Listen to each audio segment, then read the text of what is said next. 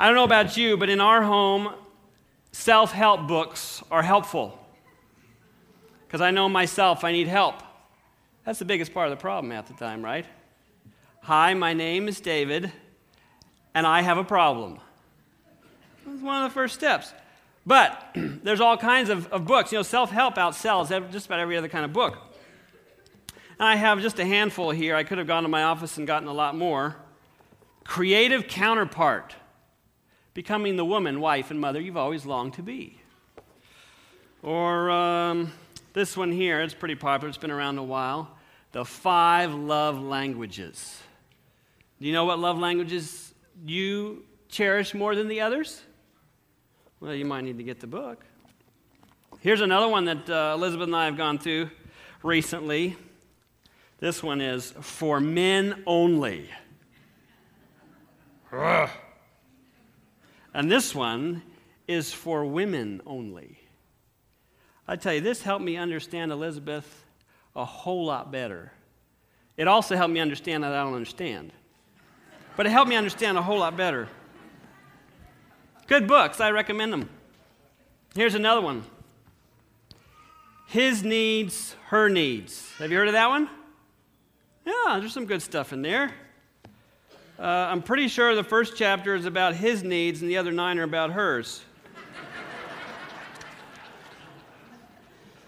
And I don't think I just fulfilled one of those needs by saying that. In the midst of all those books, I have a question for you because Elizabeth and I, we've been married, 10 and a half years? But we have some old timers out there. How many of you have been married 40 years? All right. 50 years. 60 years. 70 years? Wow. That's incredible. Is there anybody else besides the Amblers over here? Praise the Lord. Is God good? God is good. So I have a random question for you, and you have to weigh out the odds, and you have to vote for one. Are you ready? Which is more important? Getting married, kind of important, or staying married? Now, how do you stay married if you don't ever get married in the first place? How many for getting married? How many of you in here are married? That's what I thought. A bunch of hypocrites in the room. How many for staying married? You said what was more important. Which is more important? That's what you asked. How many of you think it's a stupid question? There we go. Both hands. Thank you. That's what I get for asking for audience participation. Okay, another question for you. Kind of along the same lines, but a little different. Which is more important again? Yes, I said more important. Coming to Jesus or staying with Jesus? I mean, they're both pretty important, aren't they? How many again think these are a bunch of stupid questions? But if you stop and think about it, no matter how great our conversion experience, we must renew that commitment daily, right? Same with the marriage commitment. It's very popular today to have a big old wedding. It's not quite as popular to stand the test of time. What do they say? About half of our marriages fail? No different in the church? I wonder what the statistic is on how many come to Jesus but don't stay with Jesus. Jesus said, if any man come after me, let him deny himself and take up his cross biannually. Quarterly? Daily. And follow me. And it's easy to recognize in the work world. I mean, no matter how well you shine in the job interview, you're going to have to maintain some integrity, some good work ethic, You're going to have to be plugged in. You're going to have to be on time. And just being able to do that for a week or 2 weeks or 3 weeks, you have to continue, right? How about an exercise program?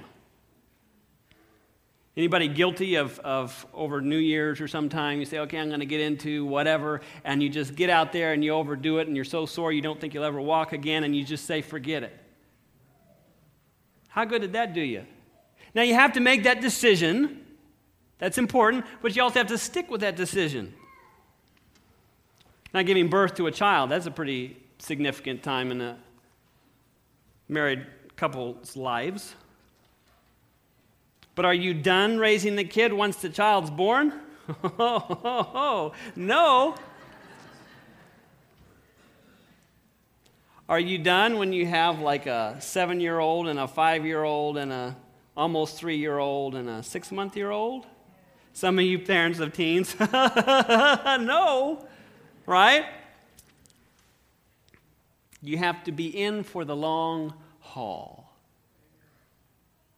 And don't get me wrong, the birth is important, but the continual commitment. How many of you thought you'd never make it through registration day at school or at college and the lines and on? I mean, pretty important. If you're not registered, we don't have a place for you. But just getting over that hurdle doesn't mean you're necessarily going to graduate either. So I submit to you this morning, the same way being a Christian involves a whole lot more than simply being converted. Now, don't get me wrong, conversion is important. It's vital, it's necessary. But this morning I want to look at Acts chapter 22 as we look at perhaps one of the most dramatic conversion experiences in all of Scripture. And you know I'm talking about Paul's conversion experience. We have this accounted 3 times in the book of Acts. And on this particular occasion, Paul has returned to Jerusalem. He's been in the temple. He's teaching. And he is accused of bringing a Gentile into the temple. And so some other people get the crowd all stirred up. They get all angry at Paul, and they want to kill Paul for allowing this to happen, for bringing this upon them in their holy temple. And so they're trying to kill Paul, and this whole ruckus that has been created. And then the Roman guard finds out about it. And so he takes action right away. And we pick up the story in Acts chapter 2, verse 3. He comes down, he seizes Paul with all of his guards, and just as they're about to haul Paul away, he starts to speak. He asks if he can speak to the crowd, and they grant him permission to speak. And so here Paul is telling his story. Acts chapter 22. Did I say something else before? Y'all know better. 22, sorry. Acts chapter 22. I'll wait just a little while longer. Acts chapter 22, verse 3. If you're there, say amen. Amen. All right. Then he, Paul, said, I am a Jew, born in Tarsus of Sicily, but brought up in this city at the feet of Gamaliel, taught according to the strictness of our father's law, and was zealous towards God as you all are today. I persecuted this way, those that follow Jesus Christ, to the death, binding and delivering into prison both men and women. And also the high priest bears me witness, and all the council of the elders, from whom I also received letters to the brethren, and went to Damascus. Now, Damascus was about a 140-mile walk away. We're talking somebody that's very zealous. That's like going all the way to Knoxville. You've cleared out Asheville and the surrounding areas, and now you're going to go all the way to Knoxville, and you're going to take care of them over there too. So he went to Damascus to bring in chains even those who were there to Jerusalem to be punished. And then verse 6, now it happened as I journeyed and came near Damascus at about noon, suddenly a great light from heaven shone around me. And I fell to the ground and heard a voice saying to me, Saul, Saul, why are you persecuting me? So I answered, Who are you, Lord? And he said to me, I am Jesus of Nazareth, who you are persecuting. Here we have perhaps one of the most dramatic conversion stories in all of Scripture. And Paul is left asking, what shall I do? And he says, go to Damascus. And you know the story. With incredible faith, Ananias comes and restores his sight.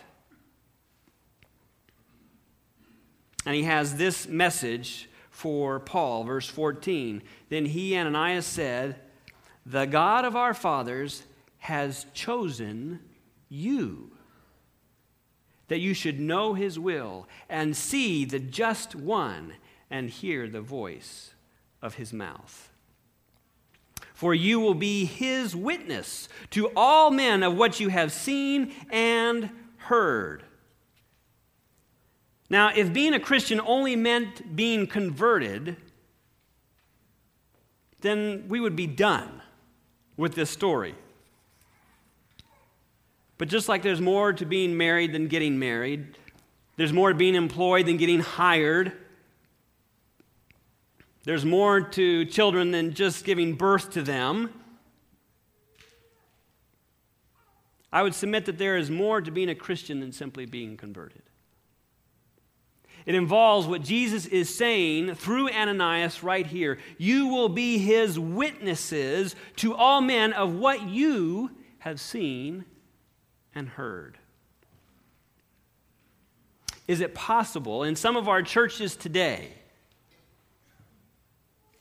certainly not this church, but is it possible that we are converted and content? We've come to Jesus, our name is secure on the church books, we pay a faithful tithe, and so we kick back in smug complacency. Is it possible that God is calling us to more? There's no doubt in my mind that when a person goes through a life-changing experience and is converted, that there is celebration in heaven beyond anything that we probably can imagine. It's a highlight. But that's just the beginning of what God wants to do through you and through me. It's a humbling thought, isn't it? But I believe he does. God wants us to be more than converted. God wants us to be his witnesses to all of what we have seen and heard. So what had Paul seen and heard? I mean, ultimately, that's your testimony. It's yours. What have you seen? What have you heard? Well, this is what it says about Paul. Verse 14, God of our fathers has chosen you, Paul, that you should know his will and see the just one, that's Jesus, and hear the voice of his mouth. God says, I've chosen you. It's not about your gifts. It's not about your abilities. It's not about what you have to offer. The bottom line is, I have chosen you. Period. To know his will. You think God wants us to know his will, or does he want us to just fumble around in the dark aimlessly? No, he wants us to know his will. His perfect and pleasing will, his special purpose for your life that is unique to you. In this time, in this place, he's chosen you to know his will and to see the just, righteous one, that is God, and to hear the voice or words from his mouth. In a nutshell, God had chosen Paul, and God's chosen us to first see and to hear God, and then to simply be witnesses of what we have seen and what we've heard. Pretty simple, isn't it? Now we hear this idea of being a witness an awful lot. We're going witnessing today. Did you witness to that person in the airport? Were you a witness to your coworker? Oh, I got a chance to witness. Those aren't bad things to say necessarily. But what is at the core of this idea of witnessing? Is it just a hat that we put on? Does it say witness across the top, and that's maybe the only time that we smile, and when we're cheerful, and then at the end of the day, we just kind of take it off and sling it off the couch and say, that's exhausting, I'm not going to put that on for a while. Is that how it works? Keep your finger there in Acts 22. We're going to come back to that. But we're also going to go to Luke chapter 24. Whatever I say after this, disregard. But this time it's Luke 24, verse 46 to 49. Luke 24, same writer, same author. Luke the physician. End of the book. Jesus has already died. He's already been raised. And this is in so many ways the commission we have here in Luke. Verse 46, thus it is written, and thus it was necessary for the Christ to suffer and to rise from the dead the third day, and the repentance and remission of sins should be preached in his name to all nations, beginning in or at Jerusalem. So this is kind of a review for the disciples. He said this over and over and over again, that this would have to happen, that this would take place, and on the third day, and they scratch their heads and they don't get it, they try and talk him out of it. But finally now on the other side of that experience, they're having these aha moments. And Jesus' time on earth is limited. And so he's trying to really hit this home. And so he tells them, verse 48, and you are witnesses of these things. Of what things? Everything he's just listed before this. The things that you yourself have seen and heard and participated in. That's why they call you an apostle.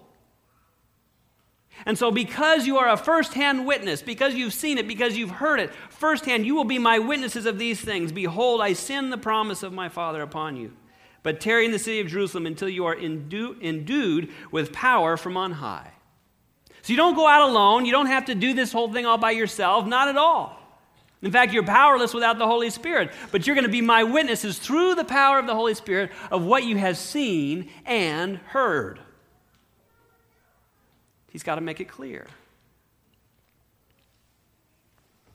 Desire of Ages, page 118, says that this commission was drilled into them, if you will, again and again and over during those 40 days that Jesus was with them. In fact, we have it again in the book of Acts. This time we're going to Acts chapter 1, verse 8. And we see something very similar just before Jesus' ascension. And you know this verse, it's a well-known verse as well. Same two major points that we just read in Luke. Acts chapter 1, verse 8, but you shall or will receive power when the Holy Spirit has come upon you, and you shall be witnesses to me in Jerusalem and in Judea and Samaria and to the ends of the earth. So what is a witness? Well, Acts 22 gives us some pretty clear ideas of what it is to be a witness. 22:15, we read it already. For you will be his witnesses to all men of what you have seen and heard. So the definition of a witness would be somebody that has a first-hand account. Does that make sense? I mean, if some crime took place And if you are the one trying to free somebody or convict somebody, you're looking for witnesses. And what makes a good witness? Well, I want somebody that's comfortable up front. I want somebody that's eloquent with words. They need to be smart. Attractive would be good. College degree, perhaps. Oh, yeah. I want witnessing experience. Is that all commentary? What makes a good witness? They've seen something, right? They've witnessed something firsthand. They didn't hear it from somebody who heard from somebody who heard from somebody who told their barber, and then it's all mixed up and confused. That's not going to do any good here. But if you were there at the right place at the right time, that's what they do. They try and establish credibility at the beginning. Mr. Jones, where were you on Thursday night at 5 o'clock? Strawberry Hill? I don't know. So they've seen something, they've heard something, and the more they've seen and the more that they've heard, the better the witness. I think all too often we focus more on witnessing for Christ as opposed to first witnessing Christ. Do you understand what I'm saying? Because what makes a powerful witness is somebody who has seen and heard something firsthand. Experienced it for themselves, not through somebody else, not second, third, or fourth hand, but for themselves. Luke 24, you'll be my witnesses. I'll send power from on high. Acts 1, you'll be my witnesses. We'll receive power when the Holy Spirit comes. Unless we have first witnessed Jesus firsthand and seen his love and his power and his compassion, unless we've heard his voice in the morning, unless we've experienced him for ourselves, spending time alone, beholding him, seeing him, listening to what he has to say, time on our knees, until we've been clothed with power from on high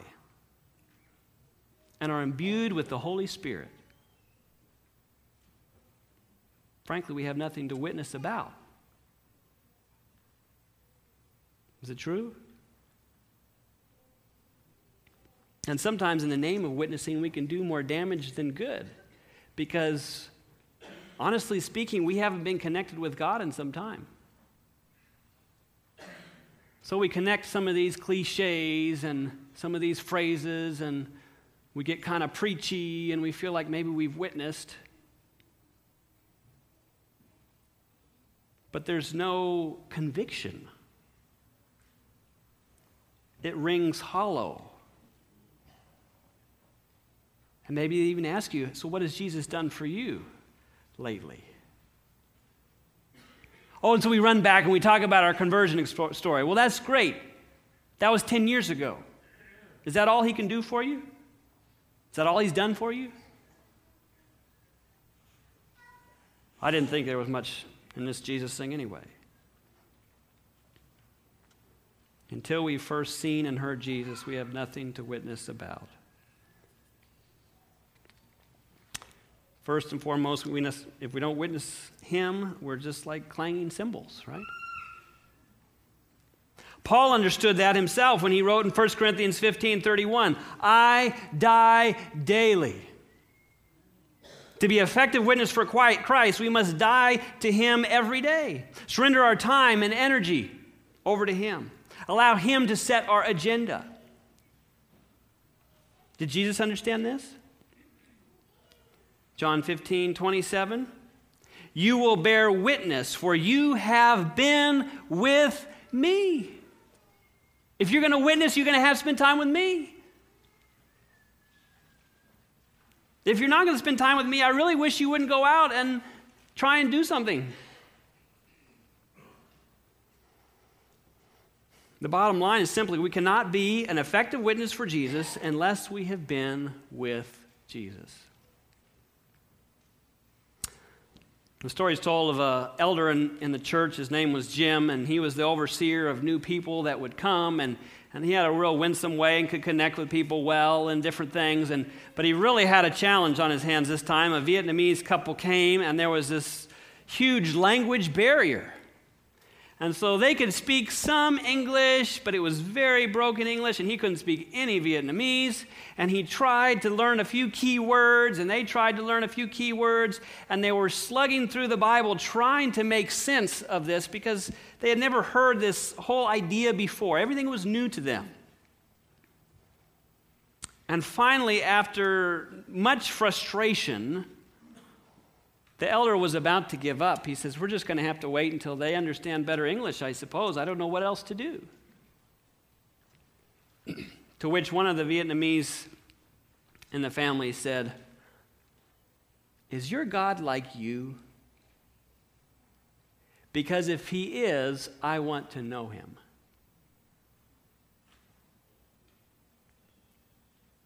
Jim thought for months he hadn't been communicating the gospel,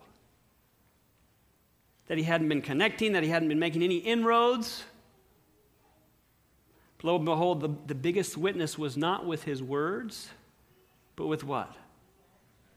His actions, his life, how he treated people.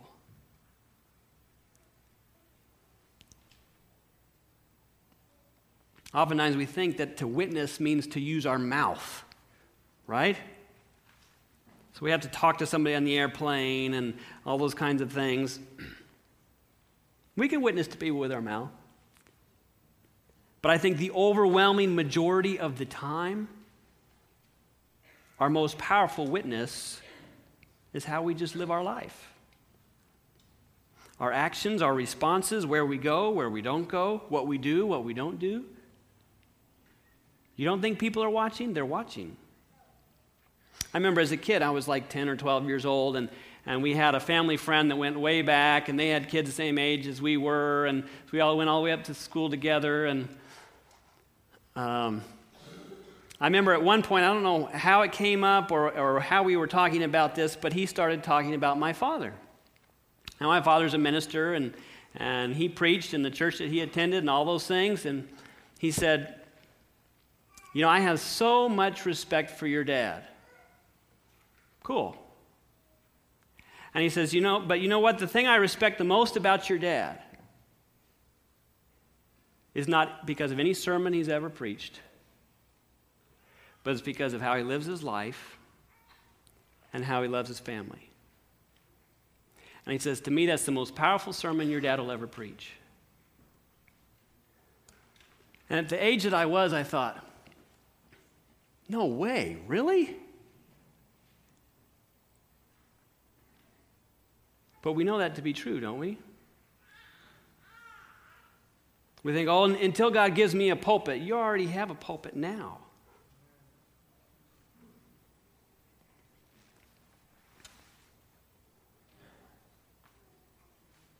Have you witnessed Jesus? Do your actions reflect time spent with him? So going back to Acts chapter 22, verse 14, the God of our fathers has chosen you that you should know his will and see the just one and hear the voice of his mouth. For you will be his witness to all men of what you have seen and heard. And now, why are you waiting? Arise and be baptized and wash away your sins, calling on the name of the Lord. And so in Paul's account, he returns to Jerusalem after his conversion. He goes to the temple. He falls into some vision, and the Lord says, leave Jerusalem because they won't accept your testimony. And then Paul tries to talk God out of it. Verse 19, so I said, Lord, they know that in every synagogue I imprisoned and beat those who believe on you. And when the blood of your martyr Stephen was shed, I also was standing by, consenting to his death and guarding the clothes of those who were killing him. Do you ever feel that way?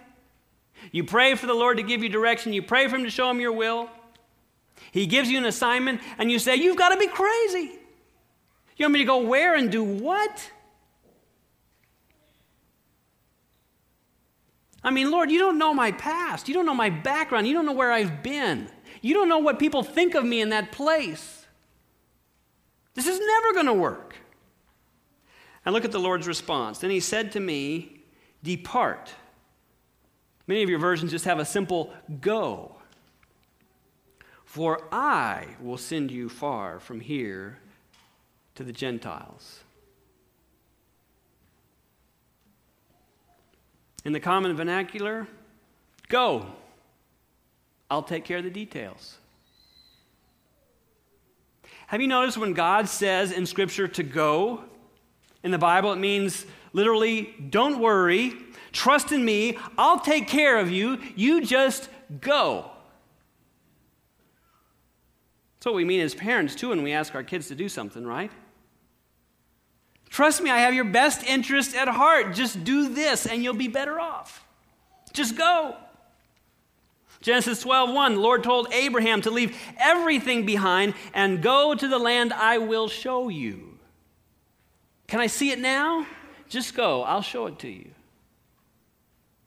Exodus 6:11, God had heard the groanings of the Israelites, and the Lord told Moses, go, tell Pharaoh to let the Israelites go out of his country.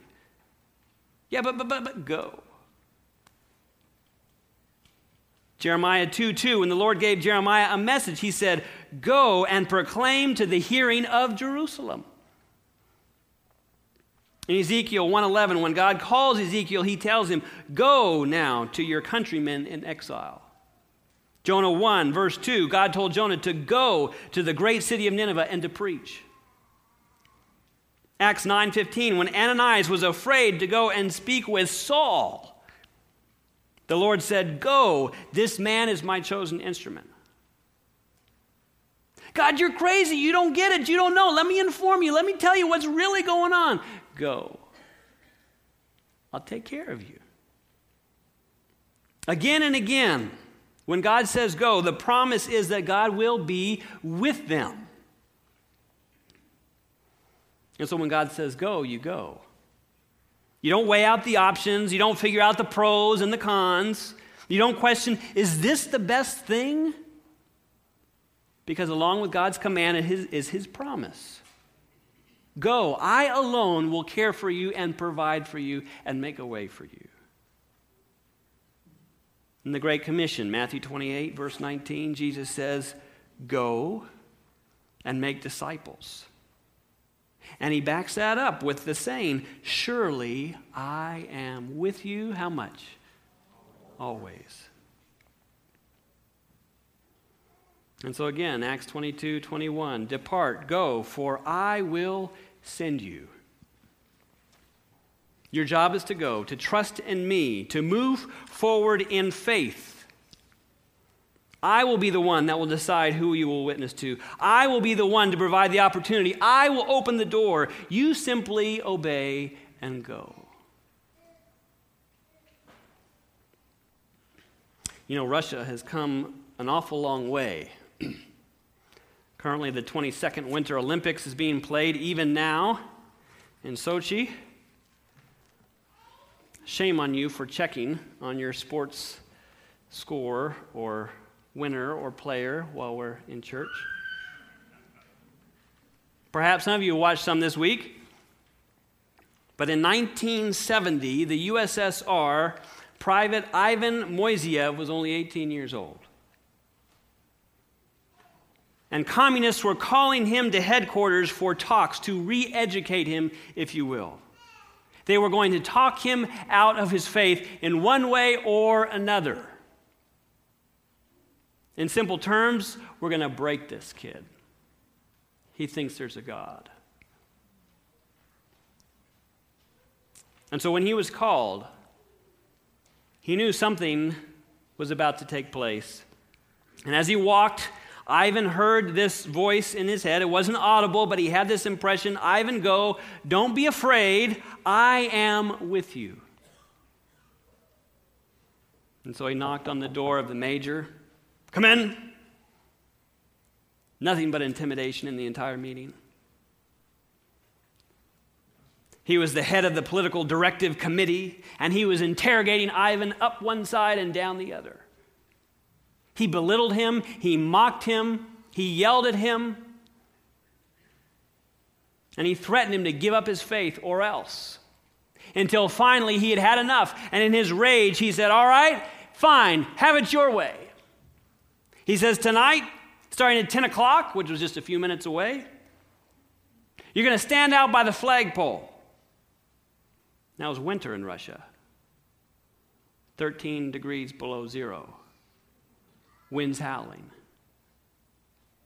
"You'll stand out at the flagpole until you decide, like the rest of us, that there is no God. Stay out there all night if you want to. I don't care. You're dismissed." So Ivan turned respectfully to leave the office, and as he was leaving, he said, "Oh, and one more thing. You'll stand at the flagpole in summer attire. That is all." And so at 10 o'clock, with the wind blowing and howling, he comes out. Instantly, goosebumps. In this little t-shirt, these shorts, and sneakers. And he stands out there at the flagpole. And he's praying. And he's praying. And he's praying. He's thinking about that impression he had earlier. "Ivan, go. Don't be afraid. I'm with you." 30 minutes passed. 45. An hour. Felt like hours and hours. Until about 12:30 that night, he was interrupted by 3 officers, complete with the Russian hats, and everything with fur and these big parkas, and you could see the wind blowing in all of the fur, and he's just there shivering. And they say, "Private, you ready to come in?" "Yes, sir." "You going to deny your God?" "No, sir." "Fine." And they turn and walk away, wind still howling. Not until 3 a.m. did they let him come inside. This practice continued. Night after night after night, for 12 consecutive nights. 18-year-old young man standing in the cold. They also tried refrigerated cells. They also put him in a special rubber suit, and they'd fill it with air and somehow compress his lungs. And so with every gasp for air, they would just push in more and more and more. And he endured these practices for 2 years. And finally, at age 20, he knew that the communists would kill him. He knew it was coming. And so he wrote a letter to his parents on July 11, 1972, to let them know, "You're not going to see me again." And a few days later, they returned his body. He'd been stabbed 6 times near the heart. Signs of beating over his entire body, especially around his head and his mouth. And then they had drowned him. His commander said, "Moziev died with difficulty. He fought with death, but he died a Christian." In a letter he wrote to his parents a month before his death, Ivan wrote this: "My dear parents, the Lord has showed the way to me, and I have decided to follow it. I will now have more severe and bigger battles than I have had till now, but I do not fear them. He goes before me. Do not grieve for me, my dear parents. It is because I love Jesus more than myself. I listen to him Though my body does fear somewhat or does not wish to go through everything, I do this because I do not value my life as much as I value him. Would you be proud of that young man?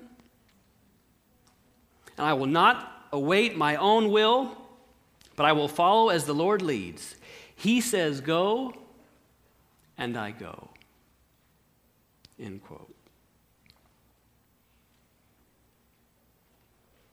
Do you suppose he had witnessed Jesus? Had he seen and heard him firsthand? Was Jesus real to him?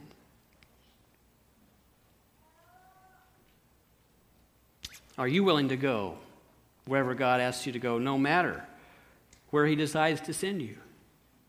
Are you willing to trust him fully?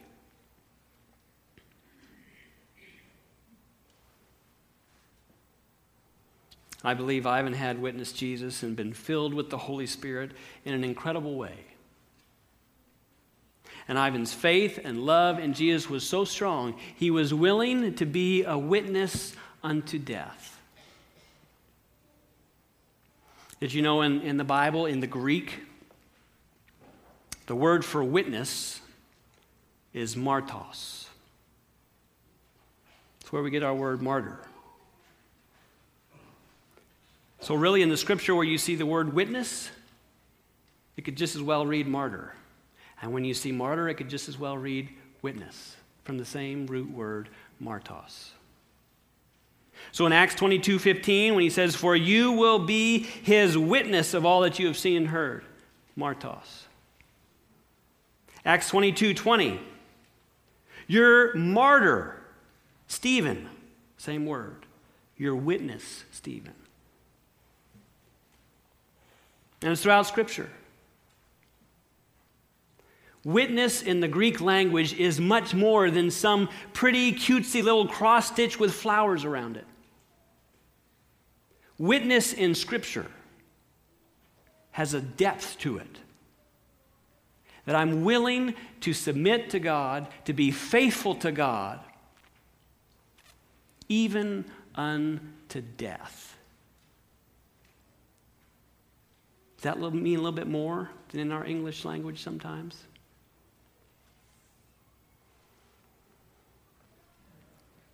I could tell you experiences about each of the apostles and how they were faithful to death. Matthew was killed by a sword. Mark was dragged through the streets. Luke was hanged. John, they tried to boil him in oil, but he was delivered. Peter was crucified upside down. James was thrown from a pinnacle in the temple. James, the son of Zebedee, was beheaded. Bartholomew was whipped to death. Andrew was crucified. Thomas was stabbed by a spear. Jude was killed by arrows. Matthias was stoned and beheaded. And Paul, well, he was tortured and beheaded as well. But it's in Jesus that we find the ultimate witness. Every second he was witnessing to others of the love of God, teaching them, healing them, caring in such a powerful way that lives were changed. So dedicated was his life that he could say, if you have seen me, you've seen the Father. How many of us could say that to our neighbor? And there's no greater witness than Jesus. Why? Because I believe he walked closer to God than anyone has since. He spent all nights in prayer. He got up early in the morning while it was still dark and prayed and connected with his heavenly Father. He submitted fully to the Father. He understood that to be a powerful witness, you have to behold God, to see and hear him daily, throughout the day. You don't work on your witness, but rather you let your light shine. And so in the Garden of Gethsemane, when Jesus could not see past the portals of the tomb and he's pleading with God, he still submitted to the Father and said, not my will, but yours be done. And as a result, Jesus was a witness, a martos, even to the point of death. But what are you saying, Dave? Are you calling me to die for Jesus? Yeah. I believe we should. May not be a physical death, but it may be a death of a lot of other things. My wants, my desires, my impulses, my picture of how things are going to be and play out.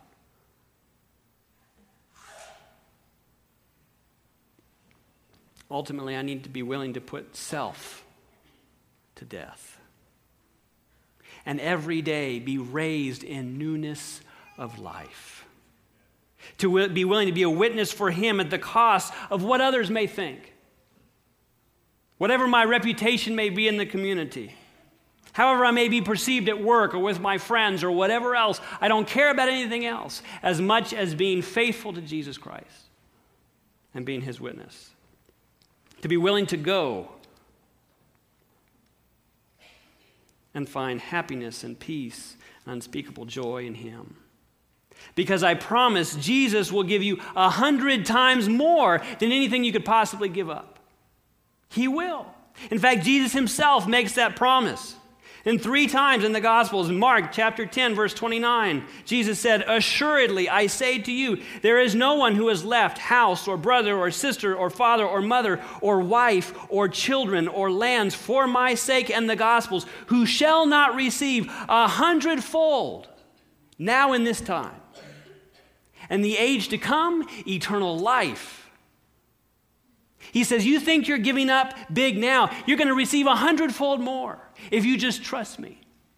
If you just remain faithful to me. So next time you hear the word witness, I want you to think, have I witnessed Jesus today? Have I seen him? Have I heard his voice in the morning through his word? Have I submitted my life to him in the power of the Holy Spirit? Because if you have, your life will be undoubtedly a witness, a testimony to others. Because all you do will be a response, a testimony of what you've seen and heard of Jesus Christ. As we see him, we will be changed. And the overflow of that change will be our witness for him. The outflow of that change will be a humble surrender to his call to go. Whatever the direction, whatever the outcome. The outflow of that change will be a willingness to be a witness or martyr for him, to be faithful unto death, socially, economically, or even physically. The outflow promises some wonderful things. Because out of that decision, out of that commitment, out of that surrender, we find purpose and meaning and direction. To be part of something bigger than ourselves, that has a reward beyond the here and the now. The outflow promises to bring inexpressible joy and happiness that the world does not know or cannot give. The outflow promises to bring contentment and fulfillment and a blessed peace and assurance. And if you could put that in a pill, they couldn't keep it on the shelves. He has promised, I have come to give you life and to give it more abundantly. And so I challenge you this morning, above every other thing on your agenda, take significant time to witness Jesus Christ. And then just simply be a witness of what he has done for you. Let your light shine before men, that they may see your good works and glorify your Father in heaven. Lord, more than anything, we want to be faithful and true witnesses of you, to see and hear you every day. We want to witness your love, your faithfulness, your compassion firsthand, to be filled with your Holy Spirit in such a way that we cannot help but let it shine to those around us. Lord, help us to daily submit to you. to trust that you will be the one to send us, that you will provide the outcome. Lord, give us the courage to go wherever you ask us to go, to do whatever you ask us to do, and to submit to you in all things, so that truly we can be your witnesses. In Jesus' name we pray. Amen. This media was brought to you by Audioverse, a website dedicated to spreading God's Word through free sermon audio and much more. If you would like to know more about Audioverse, or if you would like to listen to more sermons, please visit www.audioverse.org.